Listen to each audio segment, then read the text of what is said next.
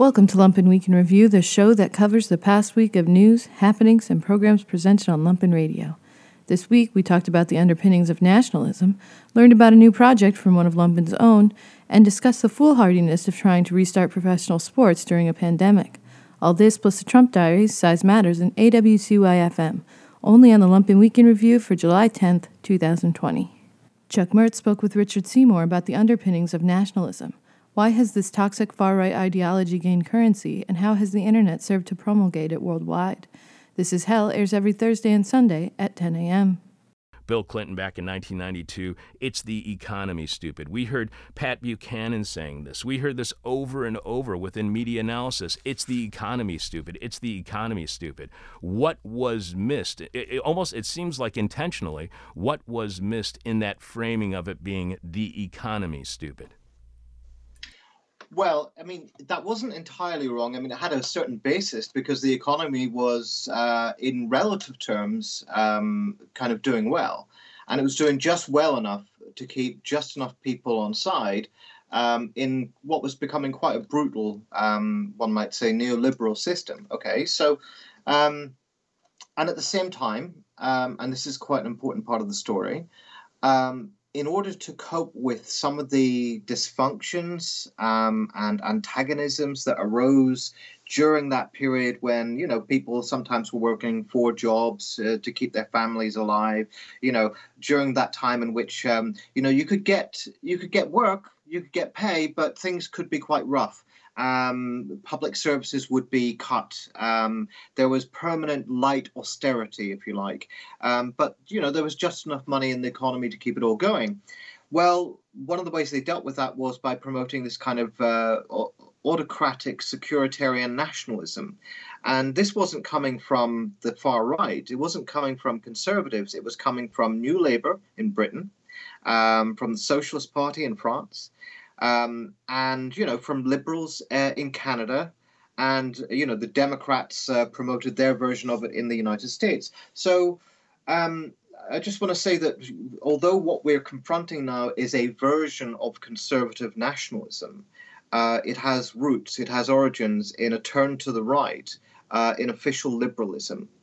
And you can particularly trace this back to, for example, September 11th, and the way in which a big chunk of the liberal intelligentsia turned to the lunatic Islamophobic right in the years following that. And they have, many of those same people today are outright conservative nationalists. In the UK context, they would be Brexiteers. So that's the background, I think. So why does neoliberalism lead to conservative nationalism? Do you think that was the intent? Was this just a mistake along the way? Liberals thinking, oh, you know, we'll have this new version of liberalism that will be more market-oriented, more public-private partnership, and this is going to work out great. Or do you think that this was the intent to bring about conservative nationalism? Oh, no, I don't think it was any intent at all. I mean, the people behind what you call neoliberalism were, firm believers in globalization, in global liberalism, in a more fully connected world, but a world connected on the terms that would be supported by the US Treasury, Wall Street, and various liberal multilateral institutions, which would promote privatization, which would promote a streamlined public sector, which would put pressure on welfare systems, and generally speaking, elevate, in Marxist terminology, the rate of exploitation of labor. Okay, so I think that's what they wanted, but at the same time, you know, neoliberalism was never pure. I mean, in no iteration. Perhaps the most combative neoliberal in history was Margaret Thatcher. I mean, I suppose you could say Ronald Reagan, but I think that Thatcher was more ideologically committed to specifically neoliberalism than he was. But Thatcher was also a pretty right-wing nationalist. And the reason for that was partly that's just because how she felt about the world. She had a pretty petty bourgeois upbringing. She understood the life world, the prejudices of Middle England, and she didn't even have to think about it to echo those prejudices. So that's one part of it. But another part of it is that in order to build a political coalition whereby you can unite really very different groups of people who expect different things out of life and want different things out of you as a politician, you have to offer something that stitches those coalitions together. And nationalism happened to be one way of doing that. So for Thatcher, the idea was we're going to save Britain from national decline. We're going to save Britain from military decline. Go to war with the Falklands. We're going to save Britain from the enemy within by beating the IRA and beating the unions. All of this stuff was consubstantial with, or at least coextensive with, this sort of neoliberal drift. And when New Labour in this country got into office, they had a progressive moment here and there, but when there were riots in the north of England, which were prompted by racism, local authority council cuts, police violence, fascist marching on local areas, all of that stuff, they responded by racializing it, by saying that the problem was Asian communities who self-segregated and didn't integrate into the national community. So that language of nationhood and of belonging, which is almost always exclusionary, was available to them as a technology of government, as a way of keeping control, and as a way of organizing their response to emerging challenges. And so in the context of the war on terror, they just ramped that up, they militarized it, and they just made it 10 times worse. If you want to understand why Brexit happened, why the UK Independence Party, Nigel Farage, and so on emerged to a position of strength, that's the context that you have to look at. You have to trace it back to those roots. So what was missed in their understanding then of neoliberalism when they thought it would lead to globalization and instead it led to conservative nationalism? What didn't they understand about neoliberalism, or what did they overlook about neoliberalism that it wouldn't lead to the global system they thought it would? Well, they got their global system, but in terms of the consent, in terms of popular belief in this system, what they overestimated was the power of the wage packet. I mean, apart from anything else, we had the 2008 credit crunch. Okay, so already that's beginning to erode consent. It's creating a crisis of authority. It's creating a crisis of legitimacy. The public institutions are already widely distrusted. So you've got this crisis. And in the background, you've had these nationalist ideologies circulating for a long time. But people start to want, first of all, some sense of meaning in their lives. I mean, it's not just about the money they've got. The money can enable you to sustain some sort of meaningful life for a while. But people want some sort of collective enjoyment of being together. And finding ways of doing that in the modern era, when the unions have been smashed, when the old traditions of the carnivalesque in the streets, you think about the sort of the massive cultural entity that, for example, the Italian Communist Party represented in the 50s and 60s. That was a way of creating meaning. Thinking about the cultures of cooperativism and grassroots laborism in the United Kingdom prior to neoliberal era, that created a fabric of meaning. It had its dark sides, of course, but the point was that people had ways of being together and of enjoying one another, and of a kind of shared identity and love. That neoliberalism really doesn't make space for. It doesn't have the space for that. And hence, the only sort of collective sort of frenzies that we're allowed tend to be sort of nationalist spectacles like the Olympics, like the World Cup, or some sort of football game, or like in this country we have like royal weddings and jubilees and things like that. Things where the symbol that you're rallying behind is the national flag, and so that's the basis of this. But here's the thing: we talk about loving our country, being patriots, loving the flag, all the rest of it. But that has to be always subtended somewhere by violence and hate. And you just have to look at what happens when you have these spectacles. Look at the football pitches. Look at the ecstatic, riotous feelings that people have, sharing these moments of triumph and defeat together. And then look how frequently it turns to violence, riots on the streets, football fans mauling one another, and so on. I mean, that's a pretty obvious example. But nationalism tends to do that. And so there might be something going on here that doesn't have to do with, economic self-interest, enlightened self-interest, with the pay packet. And if you look at this country, look at the people who voted for Brexit. Now, there are all sorts of reasons that people voted for Brexit. To leave the European Union, which is this, an instance of globalization, if you like, or at least a sort of liberal trading alliance. To leave that, the main thrust of the campaign to leave was anti-immigrant. It was racist. And if you look at it, the polls show that the people who support this would be prepared to see a lot of loss of their material well-being, such as they have of it, in order to get that achieved. They would be happy to see the economy damaged. That's 60% of them. 40% would be happy to lose their own jobs. They'd be happy to see their friends and family lose their jobs. Conservative Party rank and file militants who love Brexit would be happy to see the economy tank. They'd be happy to see the Union, the United Kingdom, break up. They'd be happy to see their own party destroyed. Those were what the polls were telling us. People became really invested in this idea. And it's worth thinking about, what is it that Brexit offered when it palpably wasn't offering any improvement to their material circumstances?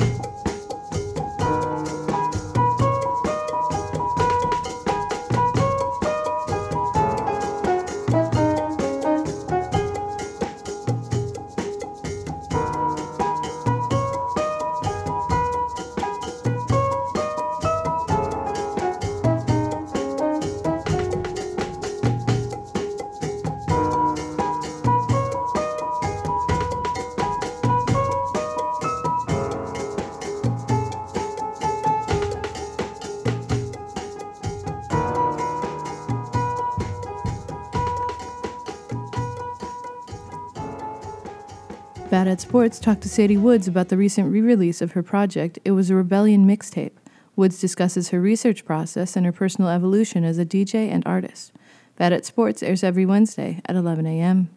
And we are joined in the studio by a fellow WLPN Chicago radio host and so much more, Sadie Woods. Welcome to the show, Sadie. Hi. How are you? I'm good. It's good to be here in conversation with you and Ryan.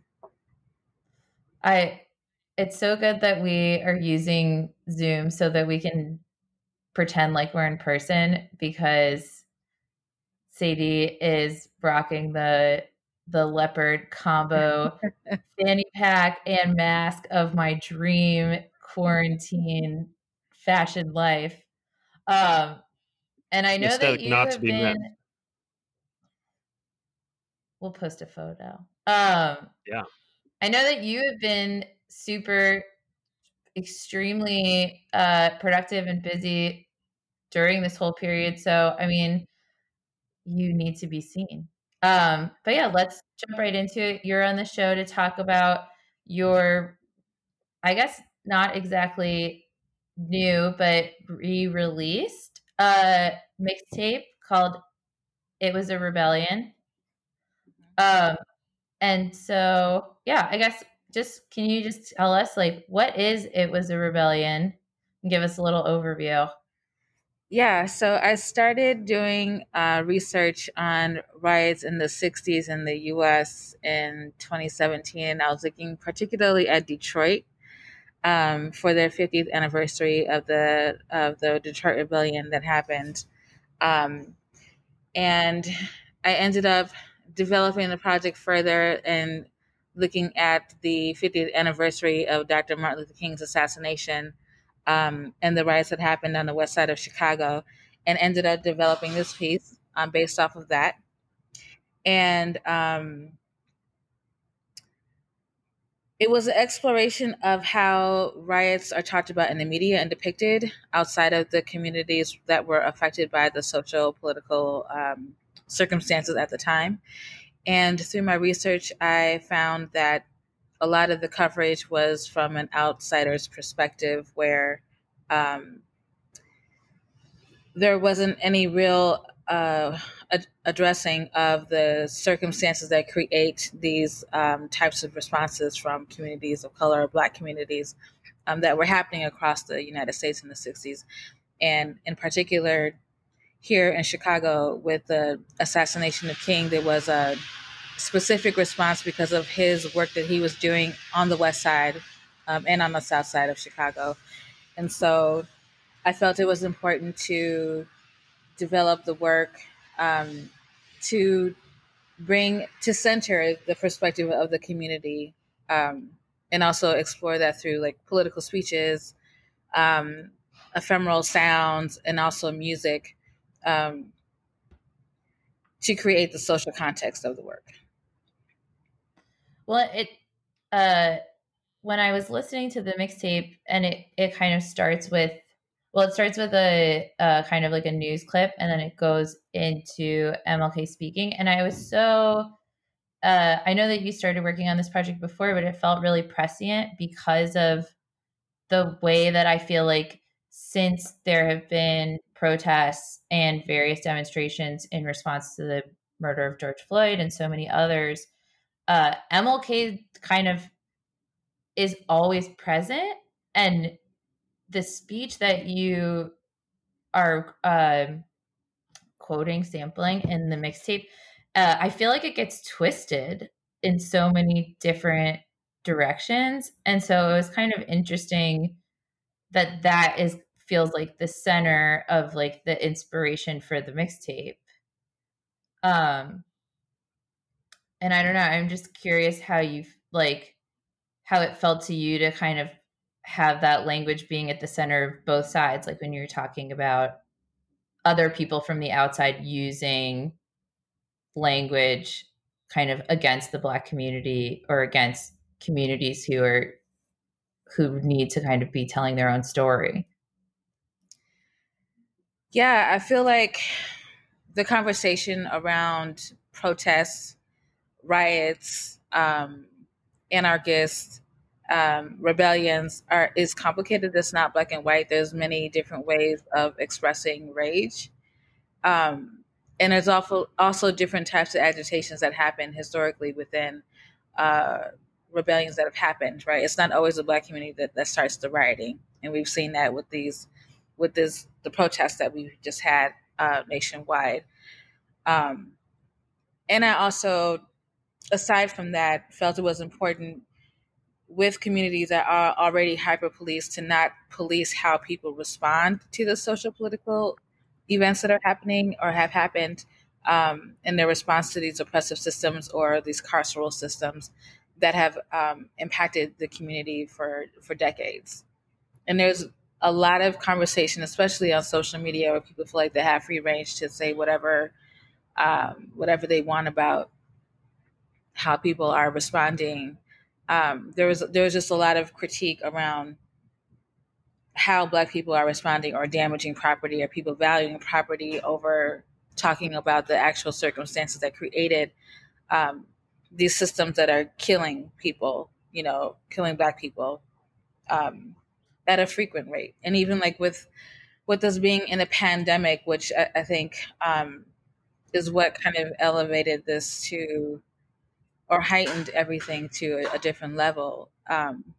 You still have people having these, I think, are pretty ridiculous conversations about property, more so than talking about um, the police or the killings that kept happening, in the middle of a pandemic, and then how people are actually risking their own safety to be out and protest against what's been happening, right? It's just Well, yeah. yeah. Well, and I think the word riot in that sense becomes so kind of politicized or twisted, and uh it kind of, I think, like naming the, like kind of using the word riot, but then naming the piece rebellion, and kind of feels like almost like a call and response within the piece, and kind of forced me, like, or I think we should all be forced to think about like the ways in which we understand like what is a riot, what is a response, what is like appropriate action. And then I think, kind of woven throughout the mixtape, it kind of gives you like more and more context in that respect. um and throughout the mixtape, I think I was kind of, when I was listening to it, I was really, I don't know, I was like pushed to do a lot of interesting research, and I was very curious about like the research that you did, or kind of there's the research of finding the clips, and then I think also like the way that you kind of orchestrate that experience when you're listening to the piece. um which is maybe not a question so much as an observation, but I don't know, I'm really like curious about kind of the artists and individuals that I was less familiar with. Like Elaine Brown's song is so fascinating, Mm-hmm. and like learning about her legacy too. And I'm yeah, I guess I'm kind of curious, like, are these all kind of pieces and inferences that you've already had in your repertoire? Are there anything new that you discovered in crafting this piece that kind of jumps out or is super interesting? Yeah, with looking at Detroit first, I was thinking about Motown, like what was happening with Motown, and how they really pushed to have this very clean image and not be associated with protests at all. They didn't want any association. But after these events have happened, they started a sister label, the Black Forum label, that was around for like 3 years, and released a series of recordings from King, also from Elaine Brown, from Stokely Carmichael, veterans from the Vietnam War. These more like politicized recordings, and they were forced, right, to have to address these issues, right? They couldn't afford to no longer be silent on the issues that were affecting even the community of artists that they were representing. Um, and so through that research, I also learned that H. Rap Brown from the Black Panther Party was also partially responsible for popularizing Dancing in the Streets, because he would play that song under his public speeches. And so it became associated with, with protests, after that. So it became something that Motown had to confront, right? They could no longer run away from these political associations. And so I wanted to incorporate some of that and reimagine what that experience might have been like by putting together some of his speeches with dancing in the streets underneath it. And then also including Elaine Brown, who was a part of the Black Panther Party, who put out records, right? And then looking at the Watts poets, for example, that were speaking up on the riots that were happening in Watts. And then looking at more contemporary music that is in conversation with what has happened in the past, and speaking on our current experiences within the movement as well.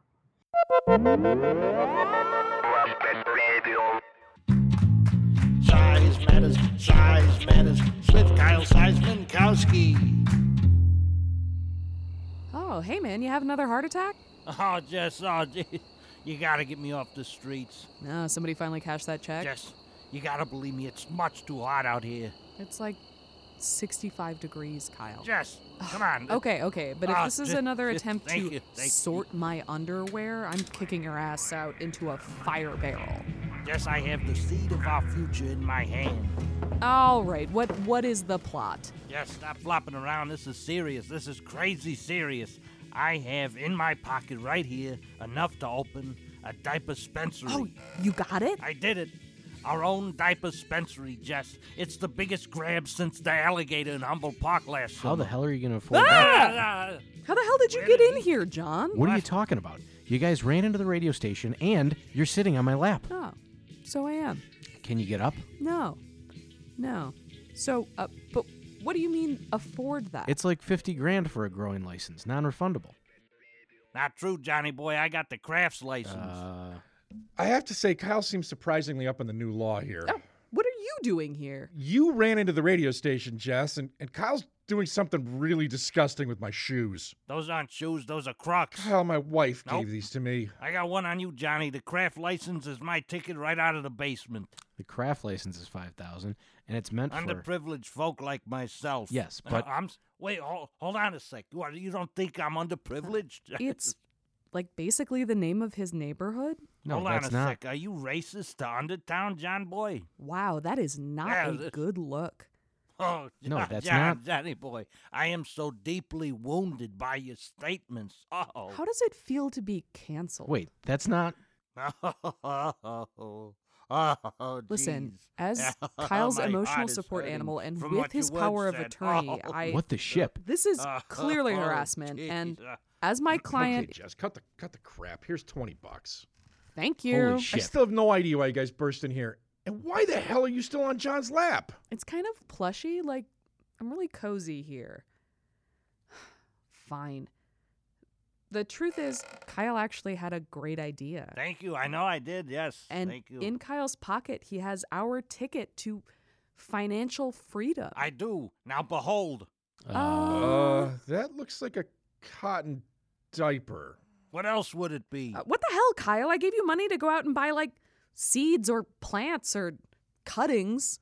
Jess, a diaper dispensary doesn't use seeds. Kyle, what the heck do you think a dispensary sells? It's a diaper dispensary, John. A diaper dispensary. I got this great place on 55th. I got the license and everything. It's gonna be great.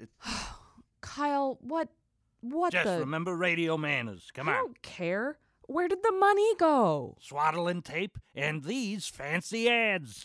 Come experience swaddling like never before. I'm completely at sea, Kyle, and that's new even for You this guys don't segment. get it. Jess is an expert swaddler. She can ramp a man like Kyle, you. I told you this probably violates my plea Yes, deal. the alderman has been ringing my drop phone off the hook. I tell you, this is our ticket to the big time. The alderman? And I might have a relationship with him or her, depending. As heard in Size Matters 81. But I'm telling you, people will pay to be swaddled, wrapped in a soothing cloth, and told everything's gonna be okay.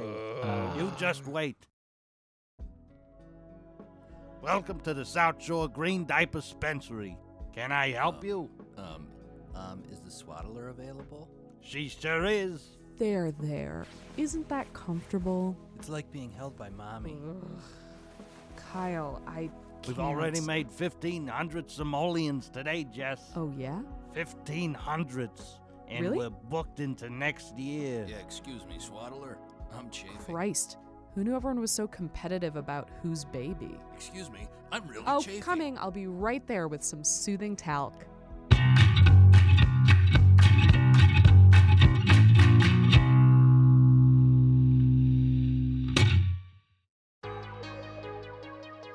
This week on the Trump Diaries, Trump doubles down on racist pandering, coronavirus cases explode as Fauci warns the first wave is not over, ICE looks to kick foreign students out of the USA, Mary Trump's tell-all leaks, Trump swamped sucked billions from federal aid, Trump's new virus plan is people will die, get over it, and the court tells Trump, release your taxes. These are the Trump Diaries. Day 1261, July 3rd. Former presidential candidate Herman Cain was hospitalized with COVID-19. Cain was at a rally in Tulsa and was in close proximity with other attendees. At least 8 Trump advanced team staffers at the Tulsa rally also tested positive. Donald Trump Jr.'s girlfriend, Kimberly Guilfoyle, has also tested positive. Trump Jr. and Guilfoyle were spotted maskless last Saturday at a Hamptons, New York party with 100 other maskless guests.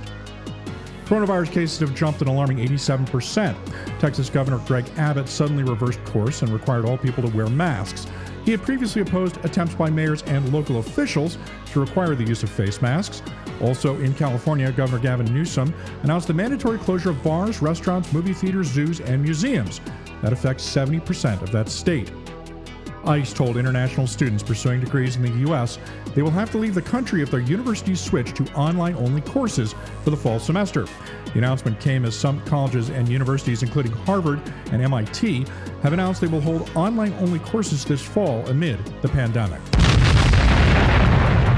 Day 1262, the 4th of July. Trump gave a belligerent address in front of Mount Rushmore claiming that angry mobs are seeking to unleash a wave of violent crime in our cities, and those seeking to deface monuments want to end America. Trump also claimed that Black Lives Matter protesters, who have won broad public support, including from corporate America, quote, were not interested in justice or healing. Trump then warned of a growing danger to the values of the nation through a merciless campaign to wipe out our history, defame our heroes, erase our values, and indoctrinate our children. Quote, make no mistake, this left-wing cultural revolution is designed to overthrow the American Revolution. Trump then claimed that media outlets routinely slander him and falsely and consistently label their opponents as racist. Trump made no mention of the death toll from coronavirus, and his speech came at a weekend when our death toll reached 130,000 people. The U.S. ambassadors to Uruguay, France, Morocco, and Italy sold stock during the early days of the coronavirus outbreak. All of those ambassadors have been longtime Republican donors. Some gave to Trump's 2016 campaign for president and his inauguration. Records show the transactions occurred in January and continued throughout February. Similar transactions made by U.S. congressmen are under FBI investigation. Day 1263, July 5th. The Commerce Department is blocking the release of an investigation into whether it pressured the head of the NOAA into supporting Trump's false claim that Hurricane Dorian was going to hit Alabama. Inspector General Peggy Gustafson said that Wilbur Ross's staff had, quote, thwarted the publication of her report, claiming that portions of it contain information that cannot be made public without specifying what those portions were. Gustafson said the department's move, quote, appears to be directly linked to the content of our report and the findings of responsibility of the high-level individuals involved. Ross himself has been directly linked to pressuring the then head of the NOAA. An investigation into that said it was unethical. The Republican National Convention is reportedly paying a former Celebrity Apprentice producer. The 2020 RNC paid more than $66,000 to a firm run by Chuck LaBella for production consulting services. LaBella was once accused of, quote, having all the dirt on Trump.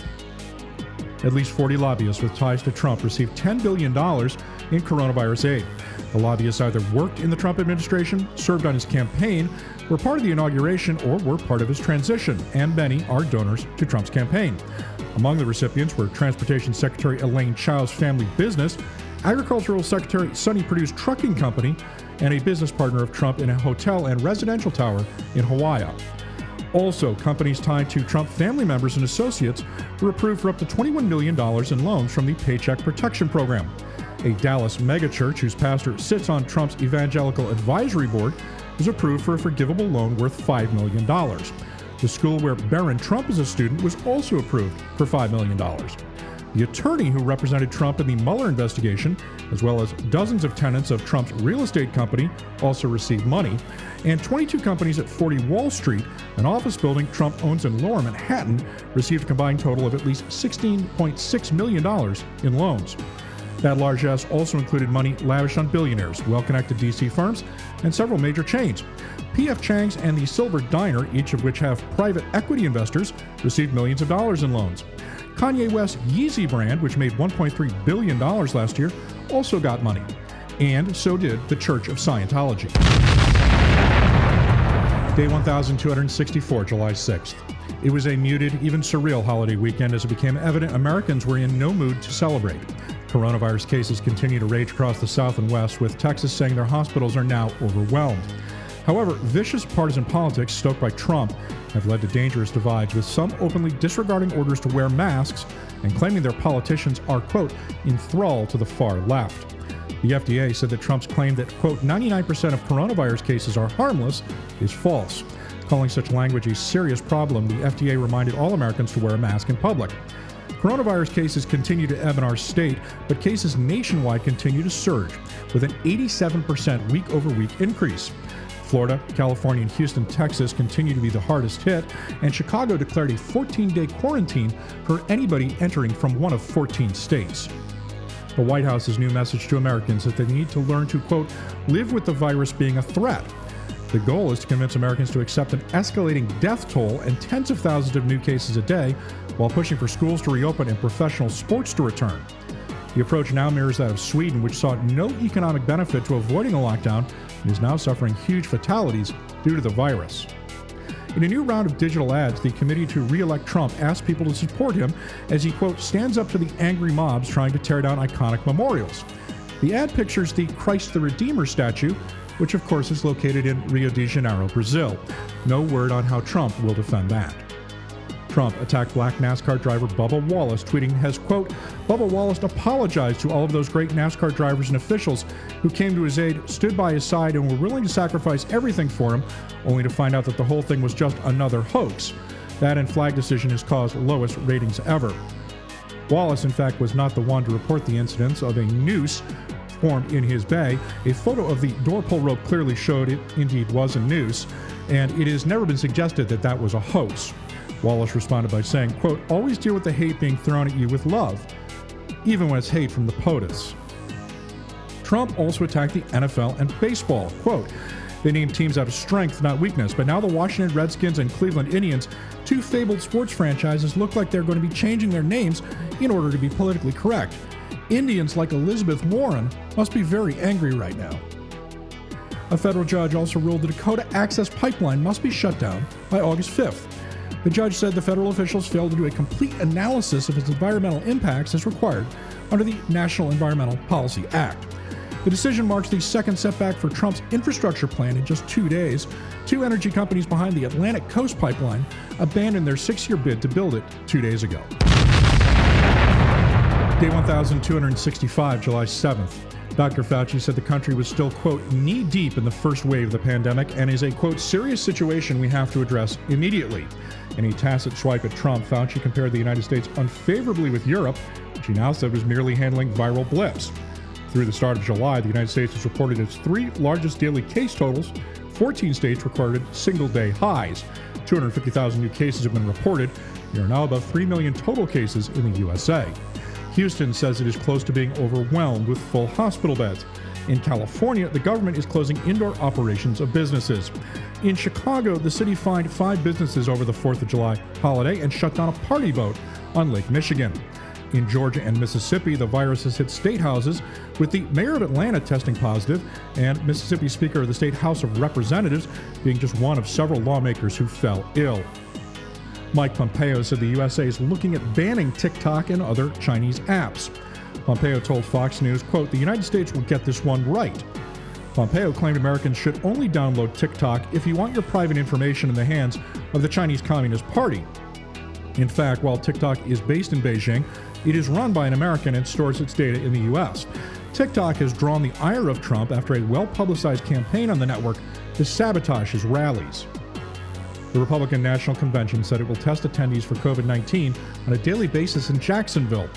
The attendees will actually be tested for COVID-19 and not just given a basic health screening before they enter the V-Start Veterans Memorial Arena. Jacksonville has also mandated face masks. A tell-all book by Trump's niece describes a family riven by a series of traumas, exacerbated by a daunting patriarch who destroyed Trump by, quote, short-circuiting his ability to develop and experience the entire spectrum of human emotion. Calling Fred Trump a high-functioning sociopath, niece Mary Trump said Trump's view of the world was shaped by his desire during childhood to avoid his father's disapproval. Among the claims in the book are that Trump paid someone to take his SATs for him and that he has been a serial liar his entire life. He is essentially a child in a man's body. Day 1266, July 8th. New outbreaks of coronavirus are now surging through churches where services have resumed in the United States. Churches have been linked to at least 650 cases. The day also set another record with 54,000 confirmed cases in the U.S. At least 6 states set new records for caseloads, and Arizona, Mississippi, and Texas set records for fatalities. Dr. Fauci called Trump's recent focus on the coronavirus's decreasing mortality rate a false narrative, and that by getting infected, you're propagating this pandemic. Trump, of course, pushed all churches and houses of worship to open back in May. White House Press Secretary Kayleigh McEnany claimed the U.S. is now the leader in the fight against coronavirus.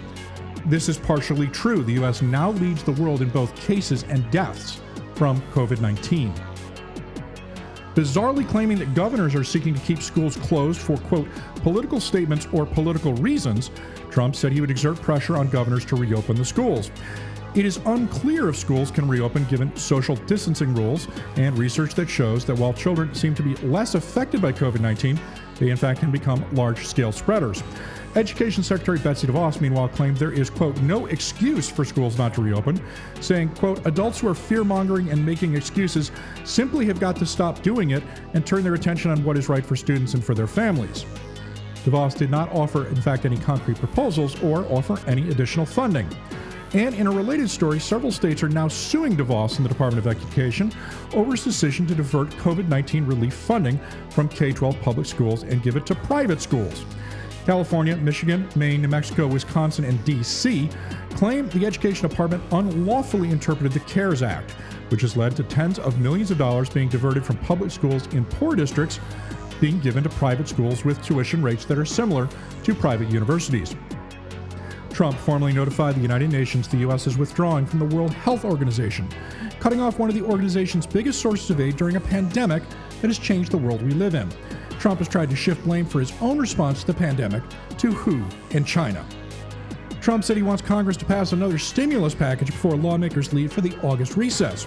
Trump claimed he wanted to send more than $1,200 to Americans, but his officials want to keep the cost at $1 trillion or less.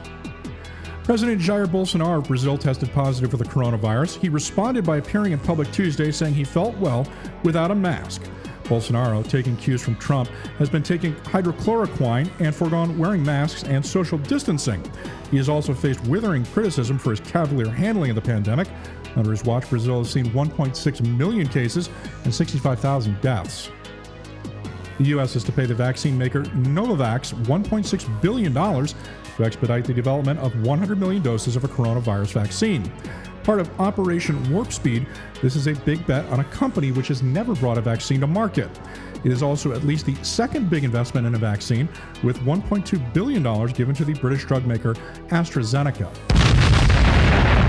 Day 1267, July 9th.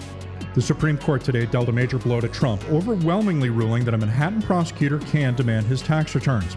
The 7-2 decision means that Mazars USA, his longtime accountant, and which holds those documents, will now turn them over. The decision is also a rejection of Trump's claim that he is absolutely immune from investigation as president and could affect other cases currently before courts.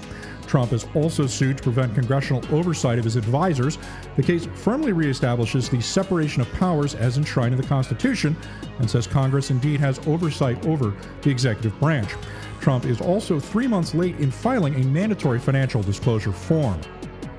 Breaking with the White House, Dr. Fauci today called for a second shutdown for certain states. saying a total closure might be the best move for states struggling with burgeoning coronavirus cases and hospitalizations.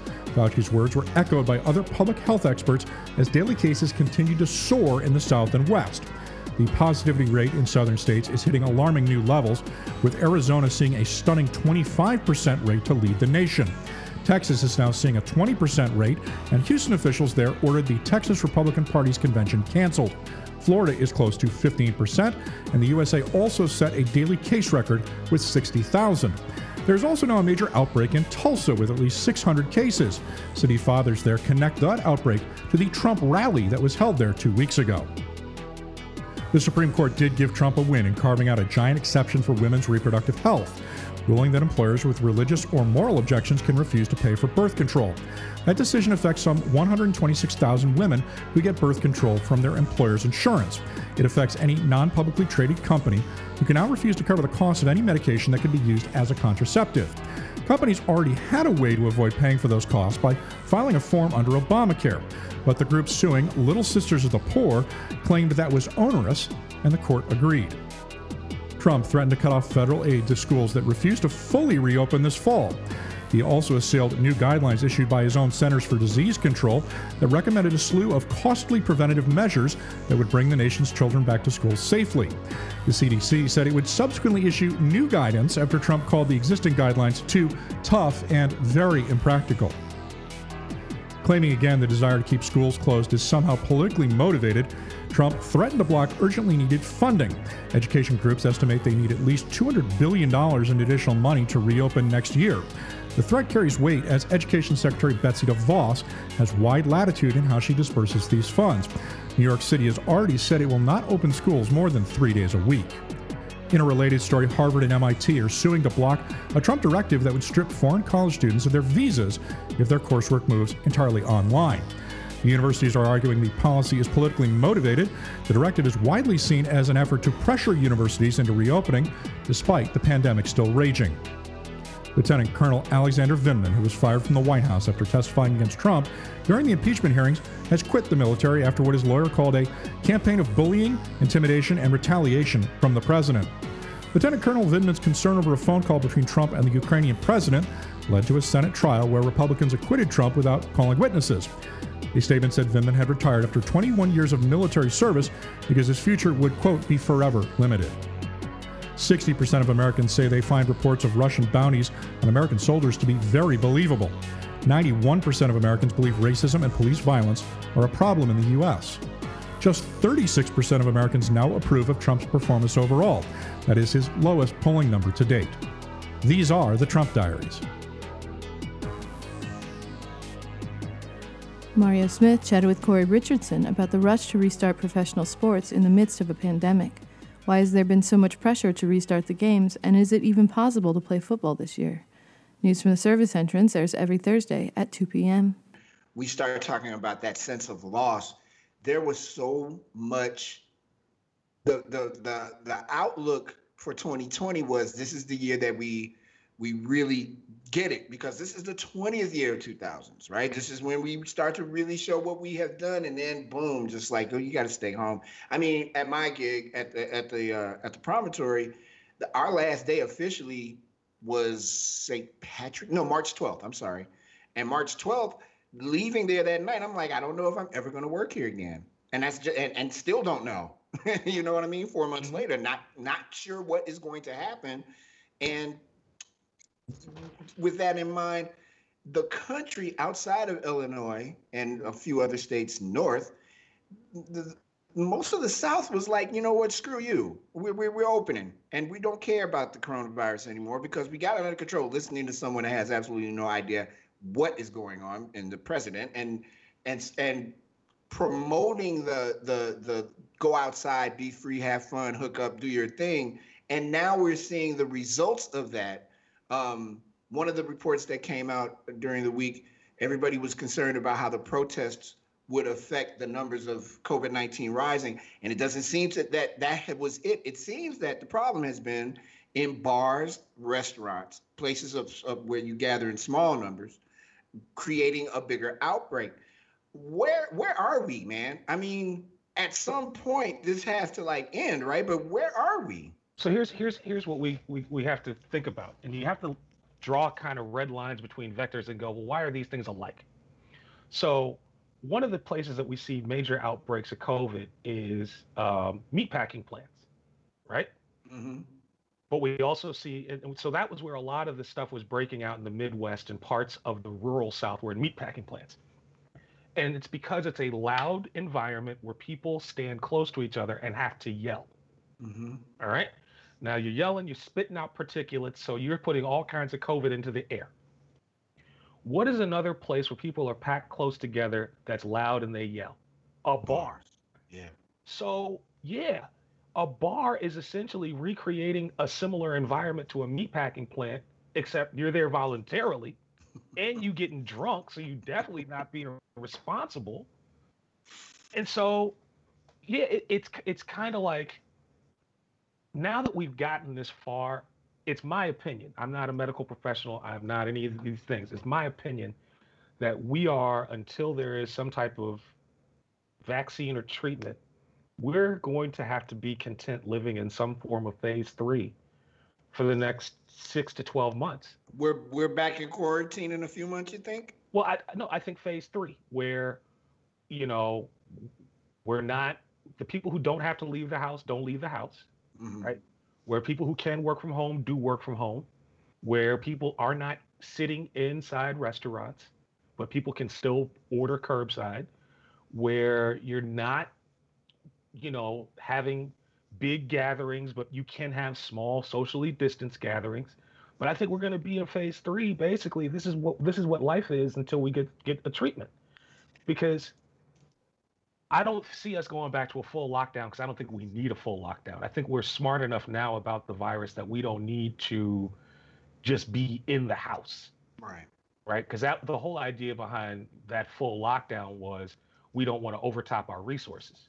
Right. Right? Right. I think phase 2 was more about, again, flattening the curve and making sure that, because think about it, we didn't know how this thing really spread. Right? Like, my wife was scared to order pizza because she didn't want it to come in on a pizza box. Right. For sure. Right. For sure.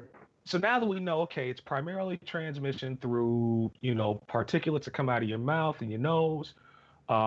It's primarily through, not a few seconds of contact, but you got to have a few minutes of contact with somebody in an enclosed environment. It's spread through air conditioners. You shouldn't be somewhere where you're yelling or singing, right? You should wear a mask at all times when you're outside your house. Now that we have all those little mitigation things in place, we can have something that looks like life, but it is nothing that's remotely close to normal. We're 4 months into a global pandemic, and the virus has not changed. Our behavior has, right? And so all of the positive results that you see are results of behavior change, not results of the virus changing. Right. So as long as we maintain the behaviors that we're operating with, we should be okay. It's when you get reckless, careless, and carefree and loose where you start to run into problems, right? That's when you can get hurt. Okay, well, last COVID part, and then I want to talk about the uprising, if you will. I'm with you. They're not going to play football in the United States this fall. There's no way physically, if what we are told is true, you can't, what you just said, you can't be in tight quarters. There's nothing tighter in athletics than a football team. And particularly lining up right next to each other. There is a fair amount of spitting, screaming, and yelling. There's no way that they can play football in 2020, 21, is it? No. And I'll tell you the simple reason why. In order to adequately test every person involved with a football team in the National Football League, just the NFL, this is not college football, just the NFL, you would have to scale up almost 1 million tests so that you could play a 16-week season. Right? Yeah. Now, if you have a player who tests positive for COVID on Thursday and you got to quarantine everybody who that player's come in contact with for 10 to 14 days. Who you putting on the field on Sunday? Nobody. Yeah. Not a soul. Yeah. Yeah. Right? There is no minor league football organization to bring people up. So No. yeah, you're right. Your taxi squad's not going to be that big either. Yeah, they can't play. And a football team travels with a complement of hundreds of people. Mm-hmm. And so to think that you are going to be able to travel across the country with hundreds of people, even without an audience, and not get someone impacted by this virus is foolish. And it's just, we have to be real. I mean, the NBA was the one league that was most likely to be able to pull it off just because of the size of the teams. Yeah. And even they're having trouble keeping players from getting infected. And it doesn't look like that might roll out as soon as they thought either. I'm thinking baseball might be the only one that does it because they have a model to go by off of what has happened in Korea. But even that is suspect. That may get stopped. I don't think baseball is going to make it beyond maybe a couple of games. And I think that people are going to look at baseball and go, well, it's just not possible.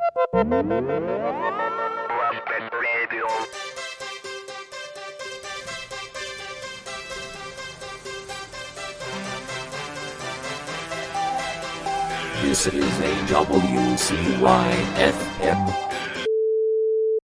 There are the bits of information that I feel like I've absorbed while walking through this space.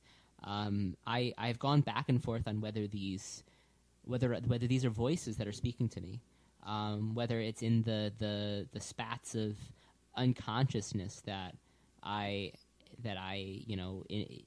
absorb this information, that I learn this information from seemingly no coherent or present observable source, or whether I've gone back and forth, or whether I'm literally just absorbing it from the walls, from what I've seen, from what I've thought. I feel I at times I feel almost certain that something has spoken this wisdom to me. Wisdom that somehow controls what rooms we go into.